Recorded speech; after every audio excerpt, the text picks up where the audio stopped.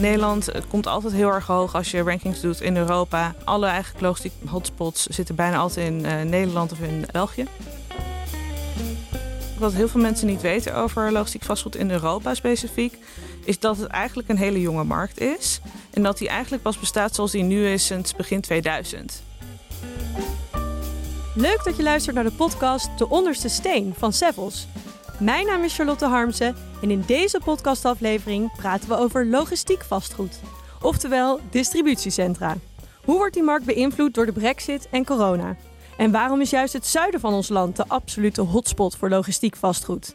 Dit en meer bespreek ik met Eva van der Pluijm-Kok, Director Research and Strategy bij Prologis, een aanbieder van logistiek en industrieel vastgoed in de Benelux. Straks gaan we het hebben over de Brexit en hoe die de vraag naar logistiek vastgoed aanjaagt. Maar eerst wil ik eigenlijk even een persoonlijke vraag stellen. Wat vind jij zelf zo mooi aan logistiek vastgoed? Wat ik heel erg leuk vind aan logistiek vastgoed is dat het eigenlijk iets is dat onzichtbaar is in onze samenleving, maar zo belangrijk is voor het lopen van de economie.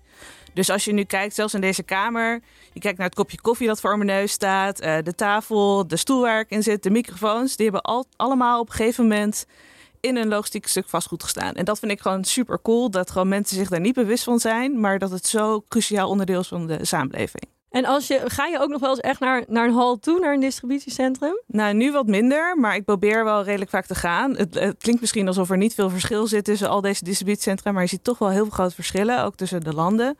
Dus bijvoorbeeld zelfs nu er meer geïnvesteerd wordt in faciliteiten voor werknemers, zie je bijvoorbeeld in Zweden dat je bijvoorbeeld een bowlingbaan hebt en een sauna. En in Spanje zijn bijvoorbeeld paddlecourts heel erg populair, dus dan zie je dat weer heel veel komen. En het is heel erg bijzonder om distributiecentra in actie te zien. Ja, ik heb wel het gevoel dat het logistiek vastgoed het afgelopen jaar misschien wel wat minder onzichtbaar is geworden. Ja, dat klopt. Ik merk ook wel dat er zowel door de gemeentes als inderdaad het algemene publiek er veel meer begrip is gekomen voor wat logistiek vastgoed is. Natuurlijk, toen er een tekort was aan wc-rollen, et cetera, was iedereen zich heel erg bewust opeens van waar komen die wc-rollen vandaan en waar ligt dat dan en waardoor heb ik nu geen wc-rol. Dus je merkt dat er een heel nieuw soort begrip en respect is gekomen voor logistiek vastgoed. En dat helpt natuurlijk ook bij het verkrijgen van land. Want logistiek vastgoed is misschien niet het populairste vastgoed wat je meteen wil bouwen. Residentieel, et cetera, en andere soorten gebruiken hebben natuurlijk snel de voorkeur.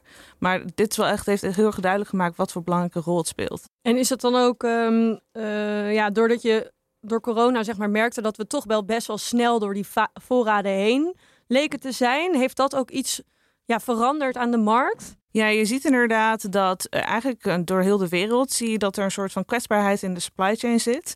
En dat toch, er was zo'n focus op just in time, dat er nu een soort shift is naar just in case. Dus wij verwachten dat de voorraden ook gaan stijgen met 5-10%. En we zien dat ook al wel gebeuren, dat mensen buffers aan het inbouwen zijn voor deze supply chain disruptions. En daar is Brexit natuurlijk ook een voorbeeld van. En de pandemie natuurlijk, maar ook de Suezkanaal was natuurlijk ook een heel duidelijk voorbeeld van hoe dat impact had op de supply chain en de gevoeligheden die er zitten. Dus er wordt nu heel erg geanalyseerd. Er zijn heel veel partijen gewoon bezig met het herevalueren van hun supply chain. Waar moeten we nou zitten om de supply chain more risk-proof te maken en shock-proof? Dus dat klinkt wel alsof er misschien een extra vraag boven de markt hangt die nog niet heeft geleid tot misschien extra transacties, maar wel een soort kijkende, zoekende vraag. Het online bestellen wat we zijn gaan doen tijdens corona leidt denk ik ook tot een toenemende vraag. Ja, en ik vind dit altijd heel erg interessant. Want toen ik begon met werken in logistiek vastgoed, vond ik het altijd heel frappant dat mensen zeiden, e-commerce leidt tot meer vraag voor logistiek vastgoed. En ik vroeg me altijd af, maar waarom dan? Want hetzelfde goed wordt besteld in de winkel of zeg maar gewoon thuis. Dus dat vond ik altijd heel erg interessant. En het is gewoon zo dat logistiek, online retailers zijn gewoon hele intensieve gebruikers van logistiek vastgoed. Dus die nemen 3 keer meer logistiek vastgoed op per euro verkocht online. Dus omdat er zoveel logistiek vastgoed wordt gebruikt, en dat is natuurlijk ook logisch, want als je kijkt naar al het winkelvastgoed dat wegvalt ten koste van logistiek, daardoor wordt er gewoon meer gebruik gemaakt. Maar je hebt ook te maken met return logistics, met hogere voorraden, met meer keuze, want een consument wil keuze. Een return logistics doel je denk ik op de retourtjes, zeg maar, de dingen die wij allemaal terugsturen. Daar zijn wij volgens mij als Nederlander kampioen in het terugsturen. Ja, en in heel Europa. En kijk, in bepaalde sectoren is dat heel heftig. Zoals bij fashion is dat een enorm groot aandeel natuurlijk wel waar rekening mee wordt gehouden. Maar wat natuurlijk ook erg belangrijk is, kijk, normaal stuur je een pallet naar een winkel en nu sorteer je al in het distributiecentra, ga je meteen B2C. Je gaat meteen naar je klanten verschepen. En dat kost gewoon heel veel extra ruimte. Dus daardoor wordt er zoveel meer ruimte gecreëerd voor online retail. Ja, dat is ook wat wij zien in de cijfers. Savills doet ook onderzoek naar de logistiek vastgoedmarkt. Net als Prologis, overigens jij natuurlijk. En wij zien ook dat die leegstand eigenlijk enorm aan het dalen is. Terwijl er wel veel meer distributiecentra bij zijn gekomen. Dus eigenlijk de leegstand daalt terwijl de voorraad stijgt. Is dat dan een tijdelijk effect door corona, dingen die je nu noemt, of is dat blijvend? Nee, dat is echt een blijvend effect. Je ziet echt een structurele vraag. E-commerce is natuurlijk niet iets nieuws. Mensen bestellen al veel langer online.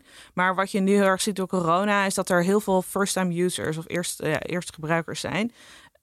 Ik gebruik heel graag het voorbeeld van mijn ouders. Mijn ouders zijn 60 plus, dus een demografie die misschien wat minder online bestelt. En die kregen al heel vroeg tijdens corona, corona. Dus ze moesten opeens online gaan bestellen voor hun boodschappen.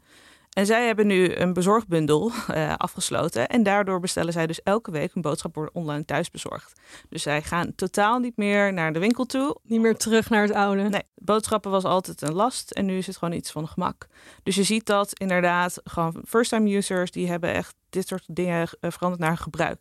Een soort van een habit. Ik probeer even de gewoonte gemaakt. En is dat dan eigenlijk, want jij werkt al best wel lang in het logistiek vastgoed. Volgens mij werk je al bijna 9 jaar of iets dergelijks bij Prologis. Ja, je noemt een heleboel veranderingen eigenlijk door corona of een trend, de e-commerce trend die natuurlijk al daarvoor gaande was. Maar wat is voor jou de meest opvallende, zeg maar, shift in die markt van de afgelopen 10 jaar in het logistiek vastgoed? Nou, ik denk dat het is moeilijk om er één te benoemen, maar ik denk wat heel veel mensen niet weten over logistiek vastgoed in Europa specifiek, is dat het eigenlijk een hele jonge markt is. En dat die eigenlijk pas bestaat zoals die nu is sinds begin 2000. Dus als je dan kijkt bijvoorbeeld naar de US, daar is 3 keer meer modern logistiek vastgoed per huishouden dan in Europa. Dat is echt een enorm verschil. Dus er is echt een enorm tekort aan logistiek vastgoed. En dat komt gewoon omdat Europa, zoals het nu is, met open grenzen naar Polen en al deze landen, dat bestaat eigenlijk pas sinds kort. En daardoor zie je dat een hele nieuwe focus is geweest van Europese klanten. Die hebben gekeken van hoe zetten we nou een Europees netwerk in elkaar, in plaats van dat ik mijn distributie allemaal lokaal doe. En daarvoor heb je gewoon modern logistiek vastgoed nodig. Dus dat is gewoon een hele interessante trend die we hebben gezien. En daardoor zie je dus dat bijvoorbeeld de economie is, laten we zeggen, de laatste 10 jaar met 6% gestegen maar in Europa. En de vraag naar logistiek vastgoed is verdubbeld. Dus dat is echt ongelooflijk. En dat is voor mij heel tekenend geweest voor de ontwikkelingen die logistiek vastgoed doorgaat. Ja, dus geen saaie markt om al 10 jaar in te zitten. Nee, absoluut niet. Veel.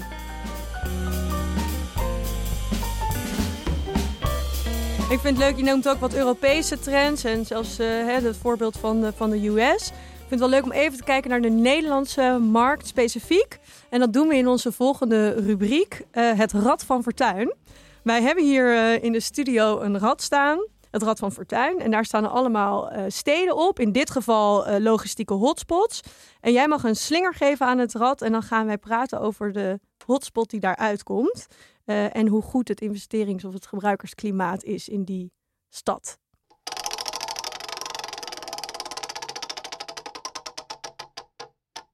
Ik zie hier de stad uitkomen, Rotterdam. Natuurlijk als havenstad een logistieke hotspot bij uitstek. Dat lijkt me een goede plek voor logistiek vastgoed. Het is absoluut een hele goede plek voor logistiek vastgoed. Kijk, Rotterdam wordt ook wel de gateway naar Europa genoemd. En ik weet dat ik me op Nederlands moet focussen. Maar de reden waarom Nederland zo populair is in logistiek vastgoed is vanwege de gateway naar alle andere landen in Europa. En de potentie die dat biedt. En natuurlijk Rotterdam is een van de grootste haven van Europa. Dus het heeft natuurlijk enorm veel potentieel voor logistiek vastgoed. Maar wat Rotterdam ook heel erg heeft te bieden is natuurlijk de lokale consument. Er zit gewoon natuurlijk ook gewoon heel veel consumenten die moeten bereikt worden met logistiek vastgoed. Dus we zien eigenlijk dat die vraag niet alleen is heel erg gericht op de handel, maar eigenlijk ook heel erg op de consument. Dus het is eigenlijk best wel breed. Het is niet op één soort onderdeel gericht. En wat denk ik daarom Rotterdam ook zo interessant maakt, is omdat de kanalen verbinden het natuurlijk ook met een Tilburg en met andere markten in Zuid-Nederland. En daarom is Zuid-Nederland zo populair, omdat heel veel product wordt ook gewoon doorgevoerd naar andere plekken in Nederland. En we hebben ook in ons rapport een Brexit-ranglijst gemaakt. Dus eigenlijk welke steden, welke logistieke hotspots zijn interessant voor Britse bedrijven die eventueel vanwege de Brexit kijken naar logistieke ruimte in Europa en dan specifiek in Nederland. Nou, daar staan de havensteden Rotterdam en Amsterdam bovenaan. Natuurlijk wel logisch, maar bijvoorbeeld Roosendaal staat op 3. Hoe verklaar je dat? Nou, ik denk dat de reden dat Rotterdam en Amsterdam ook zo populair zijn, is eigenlijk om corona gerelateerd. Omdat deze partijen die uit Engeland komen om hier dus een hub op te richten, gewoon heel vaak niet de logistieke markt nog heel goed kennen op het continent. Dus als je de logistieke markt niet kent en ook niet bewust bent bijvoorbeeld van de barge terminals in Tilburg en van het hele wegennetwerk, is dat je heel snel gaat dus naar de steden die je kent.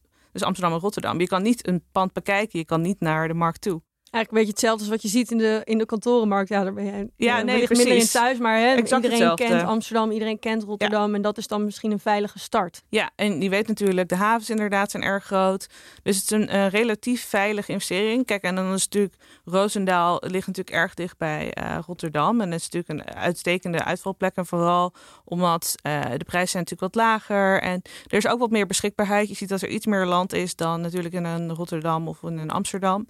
Dus ja, het is voor mij niet een verrassing, maar ik denk wel dat dit gaat veranderen met tijd. Waar naartoe? Ik denk dat het meer gaat uitdrijven naar Zuid-Nederland. Dat ook Venlo en et cetera, ja. En dat maakt dan een beetje de Rotterdam-lijn via Tilburg en Eindhoven, Venlo.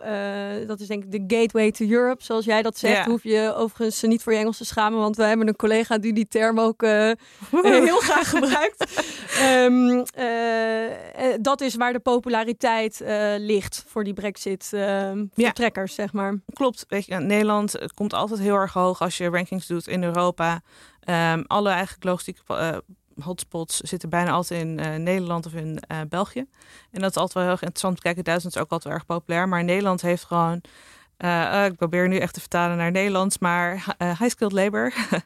Ja, gewoon goed geschoold personeel. Goed geschoold personeel, dankjewel. Goed geschoold personeel. Ja, omdat personeel is een probleem hè, voor logistieke gebruikers. Ja, het is een enorm probleem. Als je nadenkt over... En mensen denken van, automatisering, dat bedreigt dan die werkgelegenheid, et cetera. Maar mensen beseffen zich niet dat voor elk stuk online verkocht werken er 10 meer mensen. Voor elke euro werken er 10 meer mensen in een warehouse. En die, weet je, die moeten ergens vandaan komen. Die moeten ergens vandaan komen. Dus wat er nu is dan eigenlijk de compactheid van Nederland een pluspunt? Want dan heb je natuurlijk in die zin het personeel toch wel vrij dicht bij die DC's wonen. Klopt, maar je merkt wel dat, ik zeg nu even uit mijn hoofd, 83% van het personeel woont binnen 30 kilometer. Dus je moet toch wel heel erg opletten van hoe goed is de infrastructuur naar dus waar al dit personeel zit. Ja, want je kan dus verbindingen. Ja, exact. Dus je kan niet zomaar in de middle of nowhere gaan zitten, want dan loop je dat personeel nog steeds heel erg mis. Daarom is het gewoon heel erg voordelig om clustering te hebben van parken, waar dus meerdere distributiecentra zijn, waar je dus ook carpool kan doen, waar je inderdaad een busstop hebt, et cetera. Deelauto's. Ja, precies. Je hebt zelf heel wat jaren in het Verenigd Koninkrijk gestudeerd, zag ik, in Schotland. Ik ben wel benieuwd hoe je persoonlijk tegen het Brexit-sentiment aankijkt. Ja, ik moest dus, toen Brexit kwam, moest ik aangeven van de Amerikanen waren compleet in paniek. Is er nu een exit, een Frexit, et cetera. En iedereen was helemaal van, heel Europa valt uit elkaar. En ik had altijd heel erg het gevoel van, nee, het is echt heel erg anders. Want als je kijkt, ik woonde inderdaad ook onder andere in Schotland. En je ziet dat een Schotland heeft altijd al 2 identiteiten gehad. Dus het is een Schotland en het onderdeel van de UK. En hetzelfde is in Nederland. Weet je bent onderdeel van een continent en je bent Nederland zelf. Maar Engeland heeft nooit dit gevoel gehad. Engeland is Engeland alleen. Dus je ziet ook, het is heel grappig als je kijkt naar hoe er gestemd is. Ierland, Schotland, eigenlijk allemaal plekken waar dus heel erg tegen Brexit werd gestemd. Het zijn allemaal plekken die altijd al 2 identiteiten hebben gehad, tegen willen en weten misschien af en toe. Maar ook gewoon omdat het iets meer bracht. Dus voor mij was het heel erg tekenend dat... Het was voor mij helemaal niet verrassend dat Brexit gebeurde. En ook als je nadenkt hoe de Europese Unie is begonnen is... Winston Churchill zei, er zal ik probeer het even in het Nederlands te zeggen... maar er zal 1 Verenigd Koninkrijk zijn, 1 Verenigde Staten, 1 Verenigd Europa. Dat geeft al aan dat de UK nooit onderdeel wou zijn van een Verenigd Europa. En dat is totaal oké. De enige reden waarom ze uiteindelijk bij zijn gekomen is vanwege economische redenen. Maar dat is niet waarom de EU er is. De EU is er ook voor vrede en voor, zeg maar... het creëren van een gedeelde visie, zeg maar. En dat is een beetje jouw persoonlijke ervaring. Wat betekende de Brexit voor Prologis, voor het bedrijf? Hadden jullie meteen door wat voor impact het zou hebben op jullie business? Nou, we waren ons natuurlijk heel erg aan het voorbereiden. Kijk, je gaat uit van een negatieve impact. Maar ik denk dat wat we heel erg leerden ook al toen we onderzoek deden, natuurlijk voor het referendum al onderzoek. En wat we echt heel erg zagen is dat onze klanten zo gefocust zijn in UK op de lokale markt en niet op handel.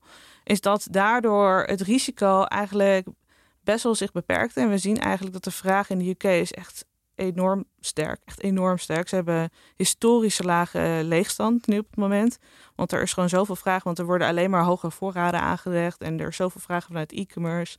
Dus we zien, ik zeg op het moment, nog niet een extreem negatief impact. Eigenlijk alleen maar net positief.